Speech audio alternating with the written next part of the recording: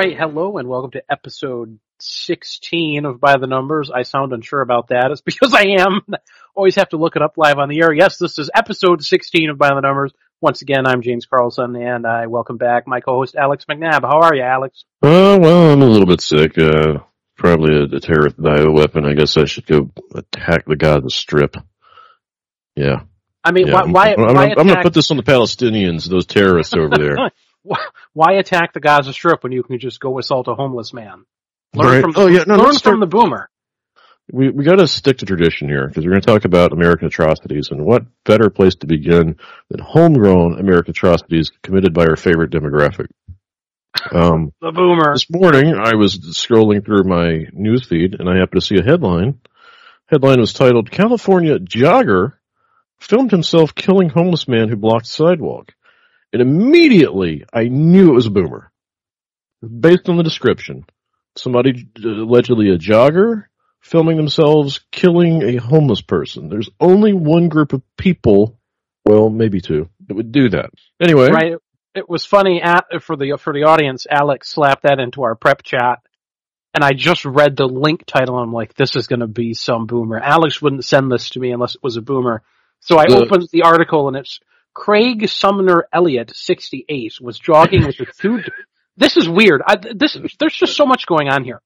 Was jogging with his two dogs and pushing a cart on the 28th of September when he came across Antonio Garcia Avalos, 40, who was sleeping in the middle of the sidewalk, prosecutors in Orange County, California said.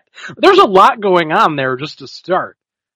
Yeah, because it sounds like he was, I guess, it says nudging him with the push cart. I'm going to assume he was like ramming his push cart into him, right, like probably yelling at him, "Get off the sidewalk!" And of course, the homeless guy, when he wakes up, he's not in a very good mood. God only knows like what particular racial demographic he belongs to, but then he throws his shoes at him, I guess? So maybe this was like an Arab terrorist? Isn't that what they do, is they throw shoes at people? Right. Yeah, maybe that's what happened here. Is he had like a George W. Bush moment. He had a shoe thrown at him, but unlike Bush, he had a gun in that little push cart, so he pulled it out and shot him 3 times. And 3 times? My God, I didn't even notice that. Filmed himself. I really struggle to understand what goes through the boomer brain. Like, I'm going to record myself committing a felony. Well, even more than that, let's try to put yourself in. You have a push cart. Now, I'm thinking something like a shopping cart, but maybe it was smaller. But still, no, it's one of those little jogging carts, probably. You ever see these people? But usually they have like a kid or something in them. No, I'm not familiar with this. I'm gonna runners have these weird little contraptions like that they'll have stuff inside of sometimes. Oh yeah, okay, this is weird. Yeah. Anyway, so you're pushing a thing. You have a thing that you're pushing. Somehow you're also managing 2 dogs. Yeah. And you pull out a firearm and murder someone. Like there's well, so much going on. It's kind of the other thing is like, given this description, so he's got some sort of like little runner cart thing he's pushing in front of him. He's got the 2 dogs, so he's taking up the whole sidewalk. Like, if you were just a normal human trying to ambulate upon that sidewalk, you would have to get off of it to let this fucker go past, right? You have to step into the road. Yeah, you would. You absolutely would, yes. So, whether or not the homeless guy is even in the way or not, like, if he's got even, like, his foot on the sidewalk, he's gonna have to move. But anyway, I thought that was a good little intro to discussing, like, the United States and war crimes. It's just the typical behavior of older Americans in our native country here. Murder a homeless man on the street for no. And, I mean, don't get me wrong. The way this reads, it reads like he just carried out a cold-blooded murder. Like, right. And this connects to the American boomer who killed the people in Panama. Like, you are in my way. I am slightly inconvenienced. Therefore, I'm going to shoot you. That is the same exact mentality.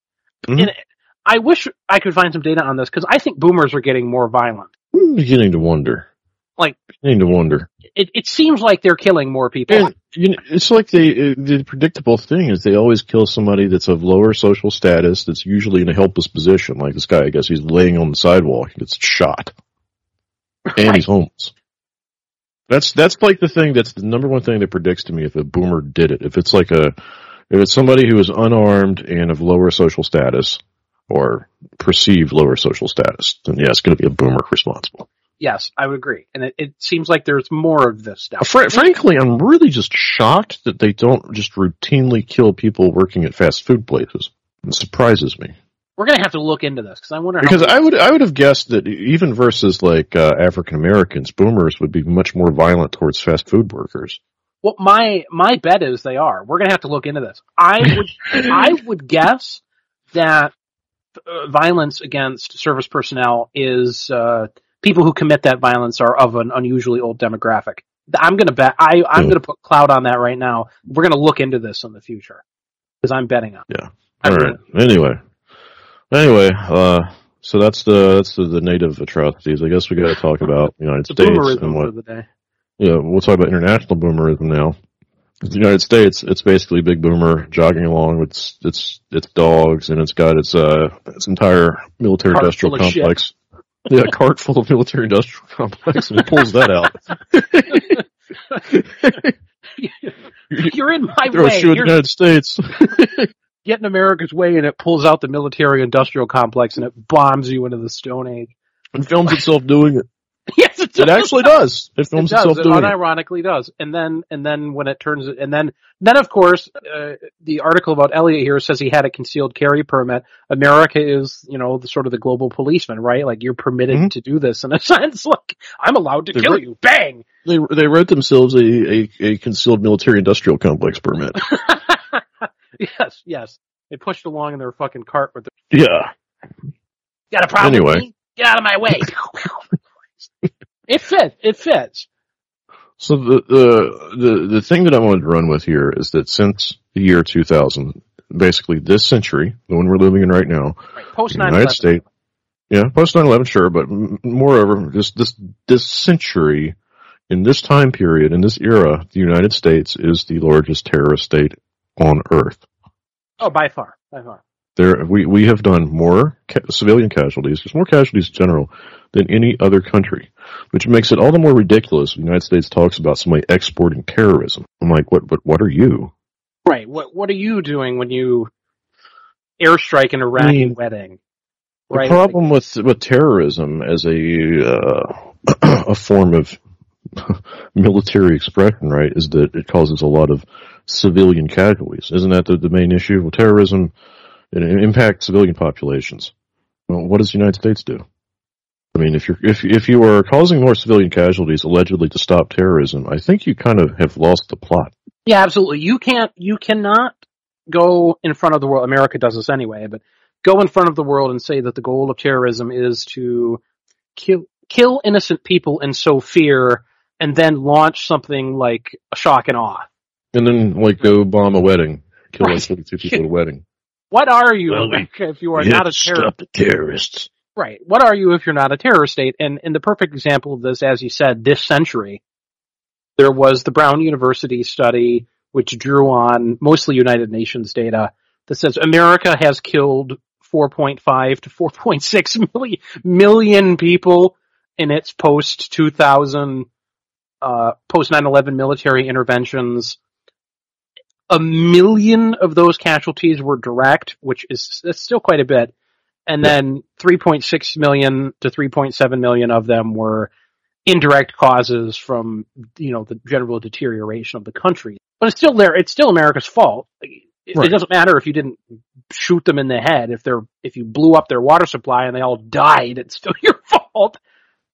Yeah, I mean, breaking those numbers down, so you've got the direct civilian casualties. My understanding is that when we went into Iraq and our second little campaign involving Iraq, which is 2003, there were, I believe, 7,000 direct civilian casualties during the initial operation, which actually doesn't sound as terrible when you compare it to Israel, who's probably well in excess of 11,000 or 12,000 by now. Yeah, they're going to be somewhere. But we didn't do what we did in the Gulf War, where we did a military policing action and just left. No, we stayed in Iraq and continued to cause problems for years and years literally. And years. And of course, I guess one of the things to kind of pay close attention to when you look at this stuff is that what the United States does is they destabilize the region. So even if you had someone in charge who perhaps you disagree with the way they run their country, at least they have a nation state that is mostly put together, you know. The United States goes in there, smashes all of that, so now you've got these various militant groups that are fighting and causing more civilian casualties. You basically disrupted the ecosystem. It's kind of like doing like ecological damage to something. You've upset the natural order of things, and now you're going to have excess deaths and excess civilian casualties just on that account. Right, you've introduced fragility, is what you've done. Yeah. And America did this in Iraq, and it did this in Afghanistan, and it did this in Libya, and arguably other places like Somalia, although that's outside our timeline. This is what America does in these interventions. It's not that... there's like the direct interventions, and then there's us supporting one side, and then there's like limited little operation. There's far more stuff, I think, than the average person even knows about the U.S. engages in overseas. Like, at this point in the American Empire, as a regular peasant, it's hard to keep track of what they are doing abroad, like where they are, what they're blowing up, who they're giving guns to. And that was like, oh man, it's a whole other thing. Question of like, how many weapons are we giving to people? How many weapons are we selling? Because we're not just whacking people with the military-industrial complex. We're using it to churn out weapons and ammunition, and then we're giving it to people. Right. I mean, how many people remember Operation Enduring Freedom? I mean, a lot of people might remember Enduring Freedom as part of the involvement in Afghanistan, but there was also an Operation Enduring Freedom that went on in the Horn of Africa post 2004 or something like that. And America was involved in Sudan and Somalia and Ethiopia and Eritrea and Kenya and the Seychelles. Like, what American ever voted for anyone to do this? Yeah. Whoever says, I want to combat terrorism in fucking... That's another thing. Mauritius. A lot of analysts have pointed this out, that we live in an era now where they just engage in military operations, and it's not really sort of democratic control of this. Oh, there's no oversight at all.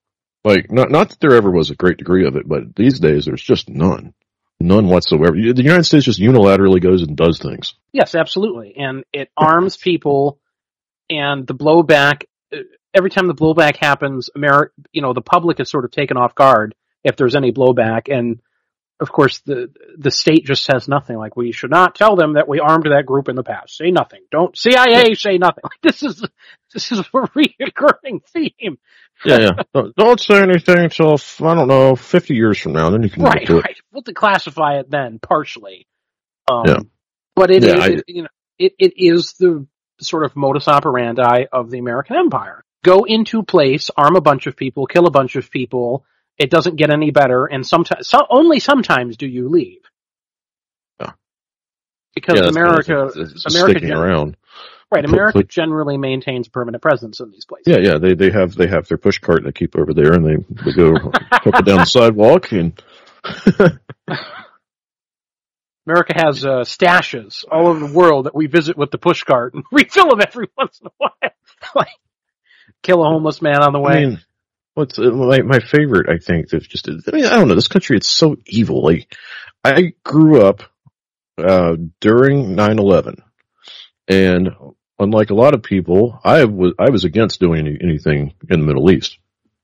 I was not even slightly motivated by the attack on the World Trade Center, because I was a Southerner, and I just didn't give a flying fuck about what happened in New York, to be honest. Like, me and my dad, I'll never forget this, we were at the sawmill and we found out this had happened, and we're like, wow, sucks for you, I guess. Oh no, anyway, it's... Yeah, oh no, anyway. The Jeremy Clarkson meme. Oh no, anyway. Yeah, I mean, no one in my family felt particularly motivated to, like, because we had relatives that were like, "Are your kids going to join the military?" And my parents just laughed, like, no. Of course not. But anyway, so we go and we invade Iraq in 2003, and the justification was like, weapons of mass destruction. And within 2 years, the CIA had to admit, there were no weapons of mass destruction. And before it was all said and done, literally everybody had to admit that there were no weapons of mass destruction. So this was an entire war founded on a lie that caused heinous civilian casualties. Like, what, are we talking excess of 1 million according to some reports? Yeah, so that's the interesting. You have the ORB survey, which was over 1 million excess deaths. There are other ones which report 460,000. That was the TLSO medical. Yep. And then you have other studies which are 655,000. So the range here seems to be about 500,000 to 1 million people dead in Iraq. And I know a lot of people might say, it's boomers, you get that heinous sort of boomer attitude, which is like, we should have turned the place into a parking lot. Well, you did, and you filled the parking lot with bodies. Mm-hmm. Yeah. And yeah, I mean, I think on the conservative estimate, it's a few 100,000 and then over 1 million, depending on which way you look at the data. Right. Either way, it's not even really relevant because, like, what other country competes with us when it comes to that kind of kill count? No, and you cannot find one in the modern era. Israel is as vicious. Do not get me wrong. Israel's more vicious, but it has never racked up statistics like this. They don't stack bodies the way the United States does. No, absolutely not. Because America does it for them. That's the other thing to remember. Sort of throughout the whole process, looking at these countries, America is invading these states on behalf of what are core Israeli interests, basically. But anyway, the point I want to get to is you had an entire war with at least hundreds of thousands of civilian casualties, maybe 1 million, who knows. And there were no repercussions for starting this war based on a lie. No repercussions. George W. Bush is still a public figure that increasingly seems to have more approval than he ever did. He joked, but did you see the video where he joked about the... Mm-hmm. Yeah. His Freudian slip where he said the war in Iraq was based on a lie, and he meant to say the war in Ukraine, and he just laughed. The whole room laughed. Yeah. Like everyone, we are at the point as our political class is at a point where they murdered somewhere between 500,000 and 1 million people in Iraq, and their response to it at this point is like, yeah, that was a mistake, wasn't it? Oopsie, like. They're doing like the shoulders up in the air, like, well, we fucked that one up, haha. Like, no shit. Yeah, that's the part that I find the most interesting is that there's just not any real repercussions for a country invading another country based purely on lies for reasons that are only really obvious to anyone if you've read the PNAC document, and they inflict massive civilian casualties. They disrupt the region. It's still disrupted for like 20 years.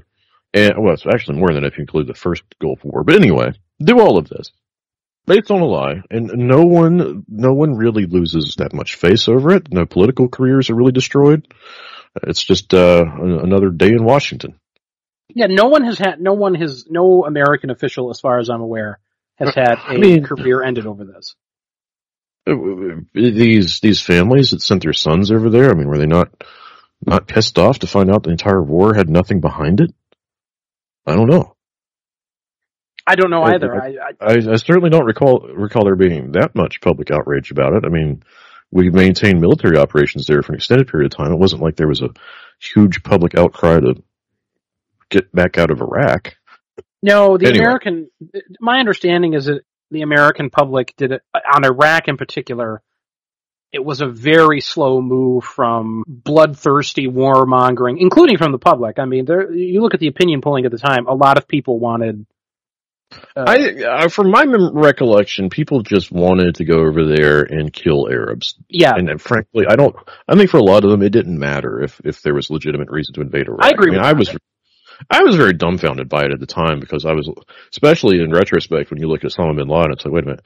So we're supposed to be taking revenge from Osama bin Laden, who's born in Saudi Arabia and is living in like Afghanistan or somewhere. So you invade Iraq. How does this make sense? Now, and I remember getting an argument with people about this, and they're like, I just don't understand the point. You gotta explain this to me. Dead Muslims. Yeah, and it's we're gonna blast the whole place. Yes, I remember having boomer family members at the time. Some of the earliest political discussions, because remember, I'm only 24. Some of the earliest political discussions I am able to remember from being a kid was certain people in my family saying, we're going to turn that place into a fucking parking lot. And they're like all excited. Mm-hmm. And then I'm like, yeah. And, I didn't have any opinion on it at the time, but you reflect back now, you're like, wow, I can't, you're fucking bloodthirsty maniac, aren't you? Like, good God. They truly are. And America continues to be an empire which goes around and kills people. One of the conflicts that is still ongoing that interests me the most is in Yemen, where about 400,000 people have died, and most of the deaths are because people have starved to death because America and Saudi Arabia are prosecuting a blockade against the country, so resources can't get in and out. And also, of course, America is pulling F-35s and various other forms of ordnance out of its military-industrial complex pushcart and throwing them at Saudi Arabia and saying, "Here you go kill the Yemenis." The Houthis, they're targeting the Houthis in particular, but I'm not interested in the internal politics of it. I'm interested in the fact that it's another conflict where almost 500,000 people have died that America is intricately involved in, and you won't hear this ever talked about, ever. Mm-mm. No one's discussing what America did in Yemen. No, there's very little focus on what the United States does abroad. It's kind of interesting. It feels like there's less criticism of this stuff now than there was in the early 2000s, because you'd see at least some sort of examination of this at some point. I mean, I remember Stephen Colbert, The Daily Show, all of that stuff was just busy lampooning George W. Bush and sort of the brutality of the American military operation, but increasingly, I don't see that kind of thing anymore. I don't see the sort of the anti-war rhetoric that was taking place on the left, because of course this was all just left-wing outlets that were doing it. But I haven't seen that since the 2016 Bernie Sanders campaign was the last time that there was a very serious, popular, as in sort of organized, popular anti-war. Well, I think it was left totally bankrupt by the Ukrainian conflict. Oh yeah, that killed left-wing resistance to war. I agree entirely. We're pro-war now. You're gonna turn Russia into a parking lot. But it's fascinating when you look at Yemen. You know, I'm looking at some stuff on airstrikes in the Yemeni conflict, and Taiz airstrike hit a health center in Taiz, wounding 9 people. Now remember, America is supplying all the bombs for this stuff. All of Saudi Arabia's military technology comes from America. August of 2016, after the collapse of a UN-sponsored ceasefire, Saudi-led intervention in Yemen destroyed a hospital. 26 patients died in the surgery ward. Airstrike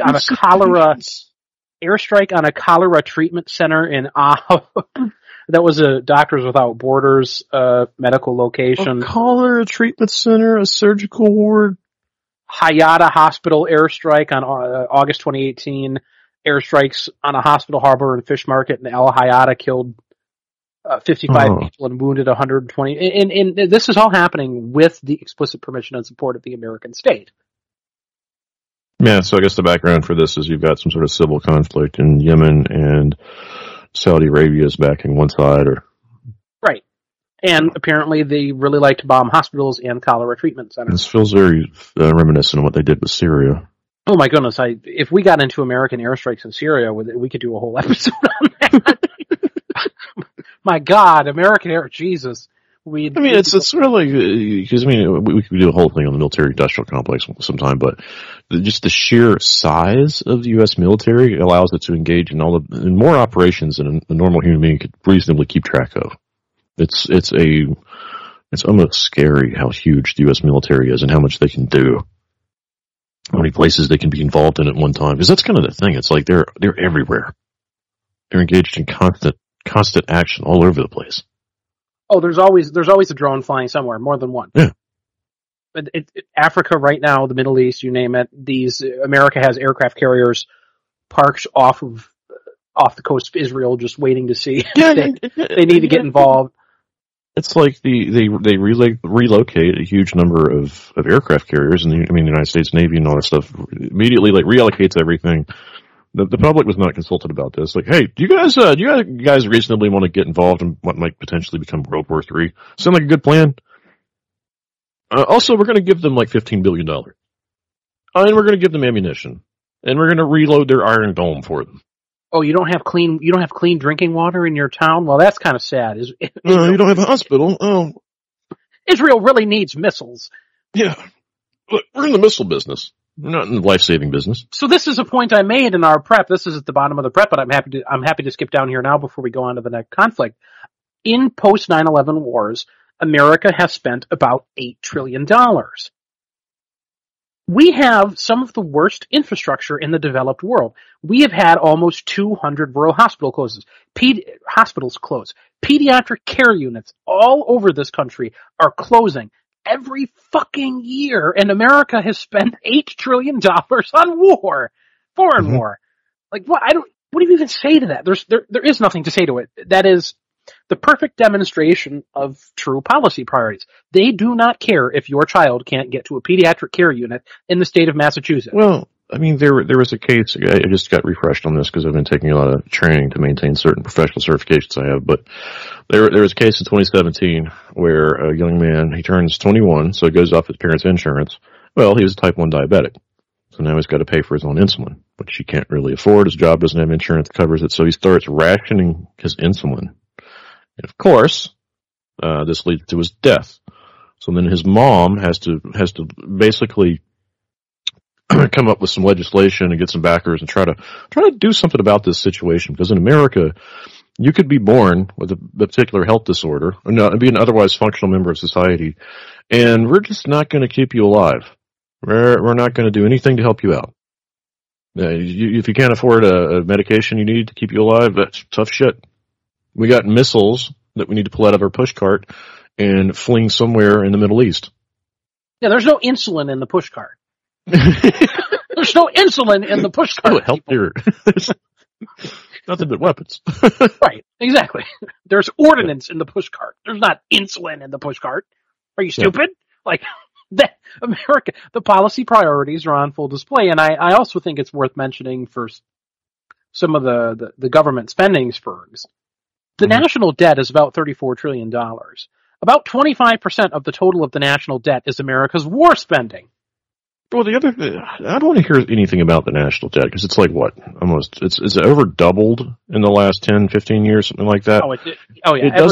It's doubling almost every administration. It really is an abstract number. It isn't relevant as a way as a excuse for not providing like a public service. It just isn't. That's very true. The only time they bring up the national debt is when they want to deny their own citizens something. Right. You're absolutely correct. Turn my pockets inside out. I can't afford that. That's a much better point, actually. The much better point is that this very large, very abstract number is only made politically useful when they want to say to the American people, like, I'm sorry, I can't help you with that. Yeah. Now, if Raytheon needs some money, they're going to get it. God, Raytheon's going to get $42 billion a fucking year. Maybe you should go ask Raytheon for some help here. I don't know. I wish, God, I don't remember, but we had talked about it earlier. Raytheon gets more money from the United States government than NASA does or the Small Business Administration every year. And that's profit. That's just profit. I thought Republicans love small business. Apparently they don't. Apparently. They like Raytheon a lot more than apparently they're like, fuck your small business. I'm going to give money to Raytheon.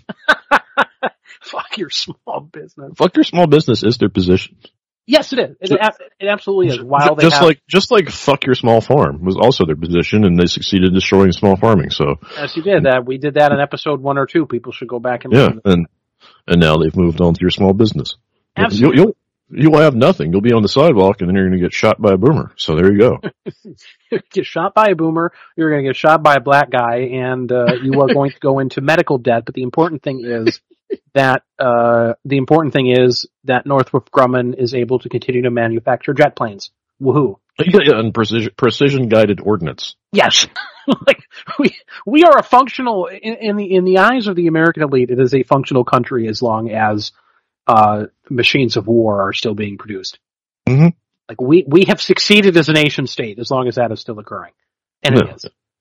Hellfire missiles. That's what the United States is about. Hellfire missiles. We would be better off. I think we would be better off if the political class was just honest about this. You know what? We should change the flag. It should just be like a dildo crossed over a Hellfire missile. Dildos and Hellfire missiles. Yes, now you understand the United States. would be more honest. I think, And HRT. Don't forget HRT. Got to put that in there too. That's one kind of healthcare we might get behind is HRT. My position whenever they're honest, whenever a politician says something honest about American policy priorities, I'm always kind of thankful. Like, yeah, thank you. I can't be mad at you. You were honest. Like, yes, you care more about Israel than the United States. Okay. I'm happy that we are at this point of agreement. I think you're a dirty traitor, but I'm happy that we've reached this point. Like, that's how I look at it. And it's very frustrating to me that so few people even have no concept. I mean, we can move on to the next.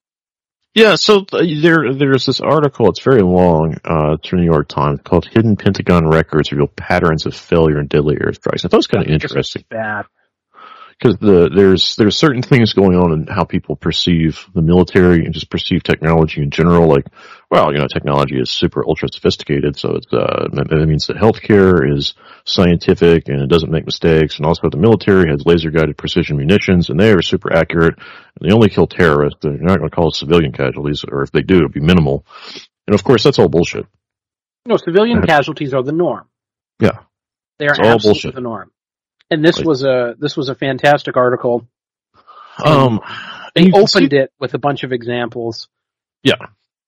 I was going to say, you can see this in the current conflict in the Gaza Strip, because on one hand, there's the perception that Israel has these precision-guided weapons, and they're just going after Hamas, and they're very technological. But then on the other, they're also bombing the place to the parking lot. It's like, okay, which is it? Right, they've destroyed, I think it's up to, it was a third, now I think it's more like 45% of... I think, 45% is about right. All structures in the entire Gaza Strip. So your precision-guided missile, your precision-guided ordnance are now no different than carpet bombing. Mm-hmm. I don't know, why are we spending hundreds of thousands of dollars? It just makes it easier to hit this huge building over here. Right. We spent hundreds of thousands of dollars on these precision-guided missiles when we could have just been giving you 10-ton bombs. Anyway, the thing I thought was kind of interesting, this kind of ties back into the thing we have to show with here, is repeatedly the documents point to the psychological phenomena of confirmation bias, the tendency to search for and interpret information in a way that confirms a pre-existing belief. People streaming toward a fresh bombing site were assumed to be ISIS fighters, not civilian rescuers. Men on motorcycles moving in formation, that's scare quotes, displaying the signature of an imminent attack were just men on motorcycles. Often the danger to civilians is lost in the cultural gulf separating American soldiers and local populace. No civilian presence was detected when, in fact, families were sleeping through the days of the Ramadan fast, sheltering inside against the midsummer swelter, or gathering in a single house for protection when the fighting intensified. Or, maybe you've got the homeless guy who's sleeping on the sidewalk. He's not actually there to ambush you. Right. The homeless guy sleeping on the sidewalk. Right. But no detectable threat, but you immediately view these things as confirmation of, like, there's a human in front of me, he's a threat, bang, bang. Like, there are people moving through the desert, they're a threat. Yeah. In many cases, civilians were visible in surveillance footage, but their presence was either not observed by analysts or was not noted in communications before a strike. In chat logs accompanying some assessments, soldiers can sound as if they are playing video games. In one case, expressing glee over getting to fire in an area ostensibly poppin' with ISIS fighters, without spotting the children in their midst. Oh my God. And I think down at the bottom here, they had some of the quotes. Oh man. Well, while you look for that, I'll read out the examples from the start of the article because they're very illustrative. Shortly before 3 a.m. on July 19th, 2016, the American Special Operations Forces bombed what they believed were 3 ISIS staging areas outside on the outskirts of Tokhar, a riverside hamlet in northern Syria. They reported 85 fighters killed. In fact, they hit houses far from the front line where farmers, their families, and other local people sought nighttime sanctuary from bombing and gunfire. More than 120 villagers were killed. I mean, my God. That was a staging area. It's a staging area, Alex. In early 2017, in Iraq, an American warplane struck a dark-colored vehicle believed to be a car bomb, stopped at an intersection in the Wadi Hijjar neighborhood of West Mosul. Actually, the car had been bearing not a bomb, but a man named Bashid Muhammad Ahmed, his wife, and their 2 children, who were fleeing the fighting nearby. They and 3 other civilians were killed. In November, go ahead. It like right now it's happening in real time in the Gaza Strip. Like you flee one area and then you get bombed because you've clustered together in the next area. Except it's even worse because you're explicitly told to go to this next area. Like go to the south of Gaza. Get out of the north, go south. Oh, you're in the south now? Okay, we're going to bomb all of you. Yep. In November 2015, after observing a man dragging an unknown heavy object into an ISIS defensive fighting position, quote unquote, an American forces struck a building in Ramadi, Iraq. A military review found that the object was actually a person of small stature, a child who died in the airstrike. None of these deadly failures resulted in a finding of wrongdoing. The trove of documents, the military's own confidential assessments of more than 1,300 reports of civilian casualties obtained by the New York Times, lays bare how the air war has been marked by deeply flawed intelligence, rushed and often imprecise targeting, and the deaths of thousands of civilians, many of them children. I would like to add here that if you have misfired 1,300 times or you've been wrong 1,300 times and killed civilians more than 1,300 times, perhaps this is a strategy that you should think about stopping. But no one appears to have stopped for a single second and said, maybe this is a bad idea. 1,300 fuck-ups later. Well, there's no, like I'm saying, there's no consequences, though.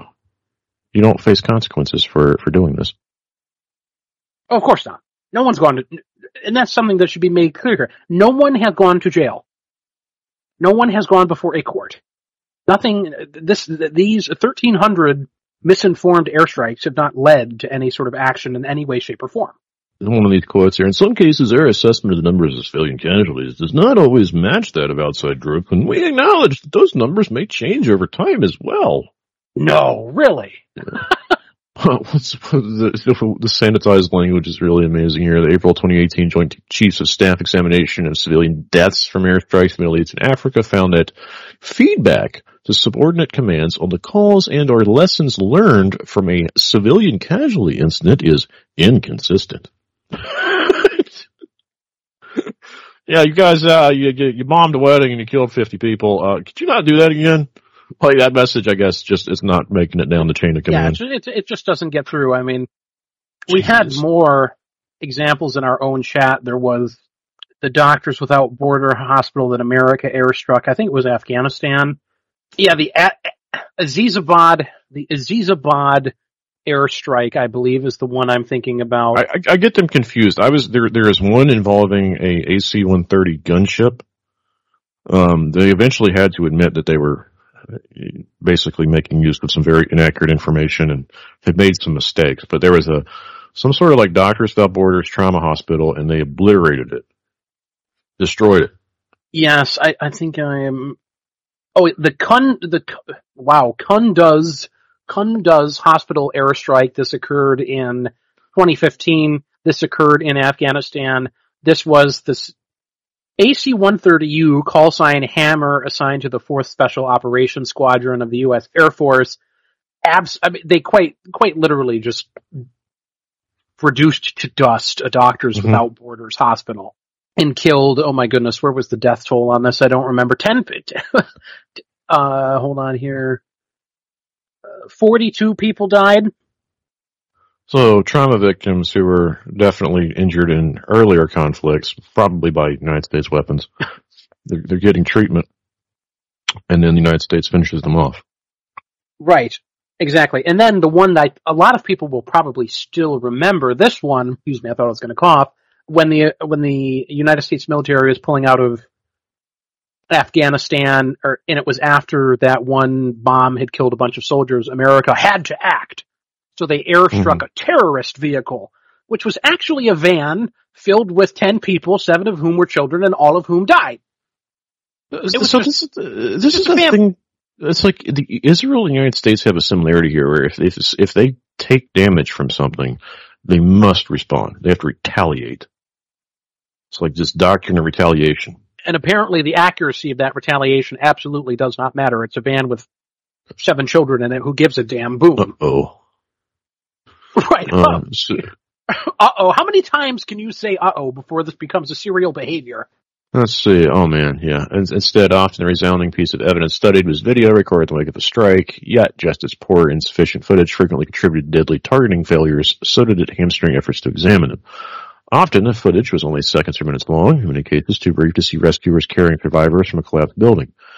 Frequently, rescuers would wait before approaching a bombed area for fear of being misidentified and provoking a second strike, known in the military as a double tap. Often, images were obscured by the smoke of the blast. In an interview, speaking anonymously because of a non-disclosure agreement, an analyst who captured strike imagery said superior officers would often tell the cameras to look somewhere else because they knew they had just hit a bad target. So you do an airstrike, and you're like, oh, oopsie whoopsie, that was a little fuckity-wuckity, and then you point your camera somewhere else because you don't want to see how many civilians you just murdered. Yeah, imagine the morale of the men who were flying the drone. Like, you got a 26-year-old flying a drone, and he just blew up a fucking Well, that was something I want to talk brigade. about briefly, is that you've got generations of people who have grown up on video games.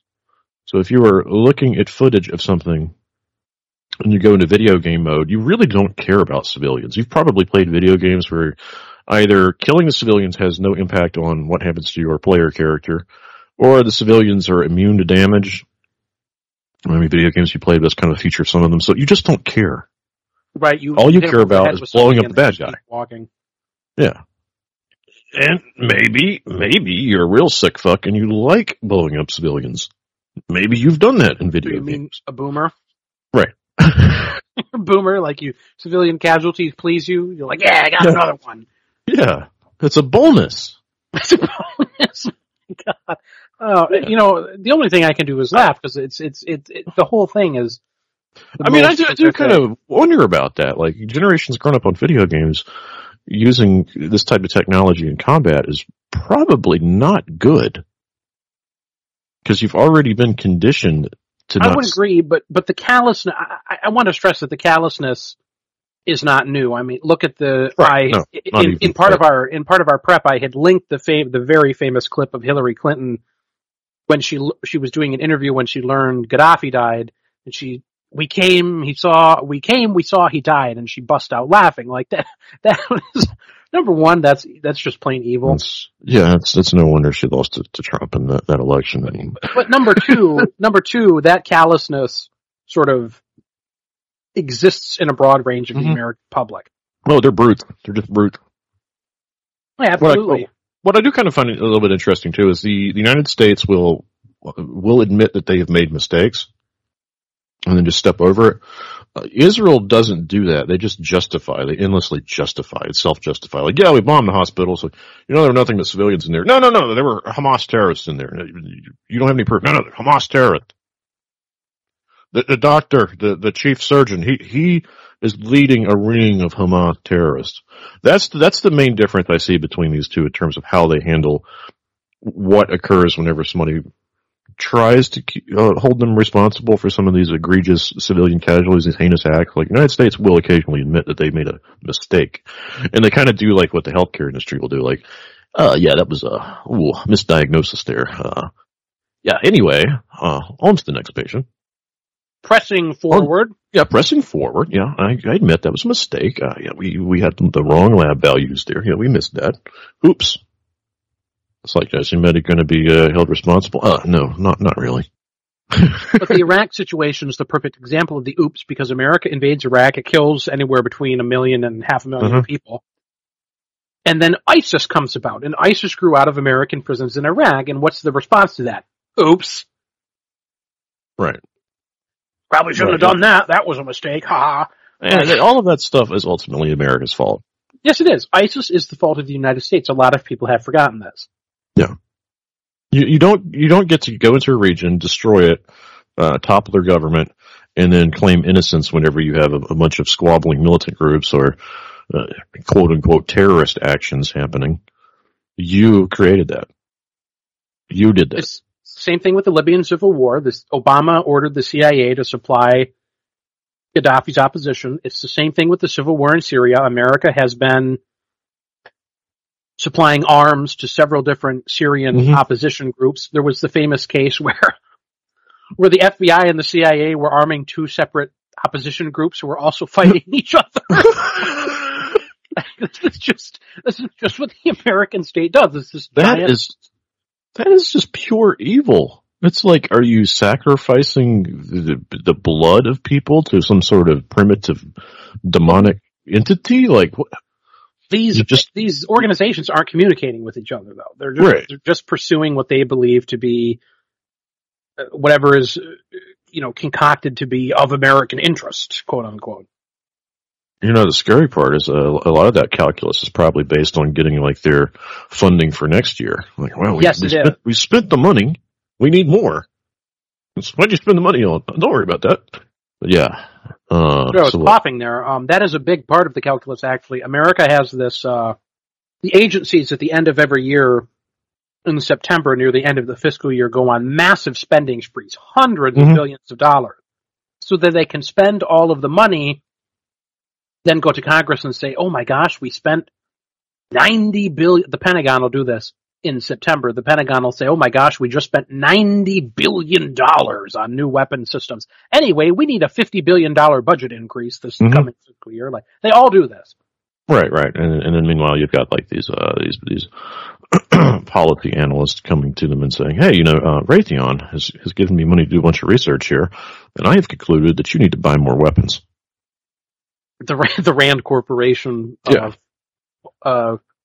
I was reading, this was a year ago, I opened an article by the Rand Corporation, and at the very top of the article, it was like sponsored by Boeing. I'm like, what the fuck? Like, seriously? This article is sponsored by, and the whole article was, we need more war, we need more war now, oh my gosh, war. And I'm like, holy shit. It's like we asked the arms merchants, and they said that there's an axis of evil that is threatening to topple the United States, and that we should buy more weapons. Like, but what did you expect? It would be very bizarre if you polled those people and they said, "Nah, things are good. Actually, I think you have too many weapons. Don't buy anything from us next year." Yeah, we need a year of spending off to. Yeah. There's no need for more F-35s. Yeah, we're good. Absolutely not. But the final country here that we really didn't get into in detail was there have been 230,000 documented civilian deaths in Syria and 14 million displaced people, roughly 6 to 7 million of whom wandered their way over to Europe. And again, that's America's fault. Right. Yep. America has been arming the militarized forms of the Syrian opposition, the Syrian Democratic Council, whatever they call it, I forget. America's been arming them for the entire duration of the Civil War. Well, I mean, the other obvious country is Afghanistan. Like, what have we been doing over there? Well, hell, we just outright invaded Afghanistan. Yeah, we invaded that country. I mean, that's the problem. In a 1 hour show, it's hard to even keep track of all of the countries we have invaded, countries that we have upset or funded like one side of in a civil war. Right, and this is just post 2000. I mean, when we were 20 years. When we were discussing doing the show, there were other ones with huge death tolls that got left out, like Vietnam. Of course, there was the bombing campaign in Laos that happened during that time that the American public wasn't aware of. There were the American soldiers who were dragged behind vehicles in Mogadishu. Of course, there's the Korean War, if you want to make that into an ideological war, which I do think you could. There's numerous examples. Right. How many people died during the Iranian Revolution, which was a revolution against an American-supported government? Yeah, I was looking at Afghanistan statistics. Somewhere around 70,000 Afghan military police deaths, 46,000 Afghan civilians, although that is likely a significant underestimation. I was going to say that has to be a massive underestimate. 67, other interesting detail, 67,000 people were killed in Pakistan in relation to the Afghan war. Because, of course, you have to spill over into other regions whenever you go and fuck. Well, yeah, because the borders of these, this is actually one thing the left, sort of traditional anti-war leftists used to say all the time, that's very true, is that these borders really are totally arbitrary and don't matter in these regions. And the border between Afghanistan and Pakistan cuts right through the middle of I think they're the Pashtuns. Like, it cuts right through the middle of their ethnic lands. Yeah. It's a totally and most of the time, it's not even treated like a real border. They go back and forth. So people with guns and bombs and shit move across. So that means that our footprint is always larger than it first appears to be. Oh yeah, absolutely. I mean, again, America was fighting a war in Vietnam, and it was also involved in Cambodia and Laos. Mm-hmm. No, there is no like limited conflict whenever it comes to the United States, or limited operation. No, absolutely not. I mean, when America was involved in Iraq, there were also military personnel and equipment staged in Saudi Arabia and Qatar and Bahrain and Kuwait. And it's just, even the first Gulf War, networks. The first Gulf War, which is probably one of the more limited conflicts that we were engaged in, even that had massive spillover. And of course, we did things to that country for years afterwards. Oh yeah, absolutely. But it's another example of one of these conflicts that falls outside of our range, but it's an example of the same exact behavior. America has serialized this form of intervention. Yeah. And I mean, essentially 5 million deaths, 4.5 to 5 million deaths from all of these forced war interactions. I find myself more willing to accept that kind of figure if you just start to think about the sheer scale of U.S. military involvement, how many places we're in at the same time, the spillover, civilian casualties just from disruption of the local economy, for example. Because I mean, it's such a myth.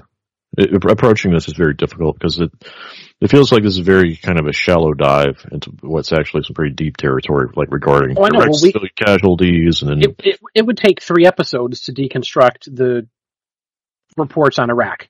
Yeah. Like to decide, okay, everyone who died in the Kurdish region, they would have died fighting the Iraqi regime, whereas the people in southern Iraq would have died in shock and awe, because shock and awe didn't, as far as I'm aware, it didn't affect the Kurds who were U.S. allies. It would take ages to actually properly deconstruct this. Yeah. But the core point is America goes around the world mass murdering people. And the response of the political class is essentially, oops. They've increasingly gotten good, it looks like, at sanitizing the internet so you can't even find any discussion about how the United States is a terrorist state. Yeah, it looks like chatter about this was more common in the early 2000s than it is now. Oh, it's absolutely, again, my last experience with large scale general anti-war sentiment was the 2016 Bernie Sanders campaign, and Trump did the same thing, right? He also the Iraq war was stupid kind of stuff. Yeah, I mean, he did more like a boomerism, like, why are we wasting our money over there? Right. We didn't actually take the oil. This is real dumb. Right. But that 2016 was the last time that I remember very actual serious anti. Now we are getting a revival of that with younger people to do with Israel and Palestine, and it is very real, but I do not expect it to manifest in any sort of electoral way. I do not think that the anti-war feeling of basically the anti-Israel feeling of essentially everyone in America who is under the age of 30, I don't think that's going to play a role in the upcoming election, for example. I don't think no one is going to not vote for Joe Biden because of what's going on in Israel. Yeah, and I don't know. That's the attention span of the American public is like a real constraining factor here. Because, like I said, the Iraq War was based on lies. Everybody knew it was based on a lie. It didn't seem to really have that many political repercussions going forward.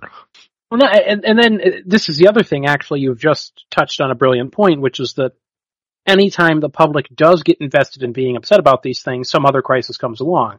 Mm-hmm. The peak of dissatisfaction with the Iraq War happened right as the financial crisis hit, if I'm not mistaken.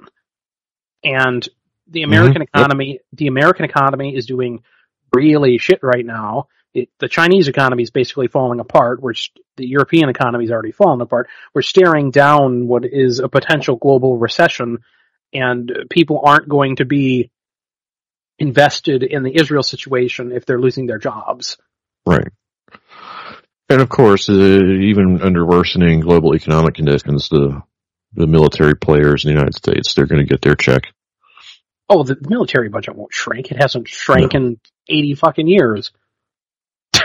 I mean, it shrank a bit after the war, and then because of the Cold War, it kept going up. There was like a 2-year period when the Cold War ended where growth ceased, but it grows by double digits every year still. Since 1994 or whatever. That's not going to stop. Yeah. Joe Biden took office in his first year. He raised the military budget $50 billion. We are 2 or 3 fiscal years away from having $1 trillion military budget in the United States. That is going to happen within 5 years. Yeah, it's amazing. I sent you an article like a couple weeks ago. I forget the name of the guy. He was a big policy person involved in different administrations, kind of seen as bipartisan. Big military industrial complex guy, but he was making an argument essentially that the United States really doesn't spend that much money on the military relative to other things that we spend money on. It's not that much of our GDP, you know. It takes up 50% of the discretionary budget. Well, the other thing is, I'm like, but what about relative to other countries and how they allocate their finances? Like, look at your percentages versus, I don't know, England or somewhere. Again, or Russia or China, or even China.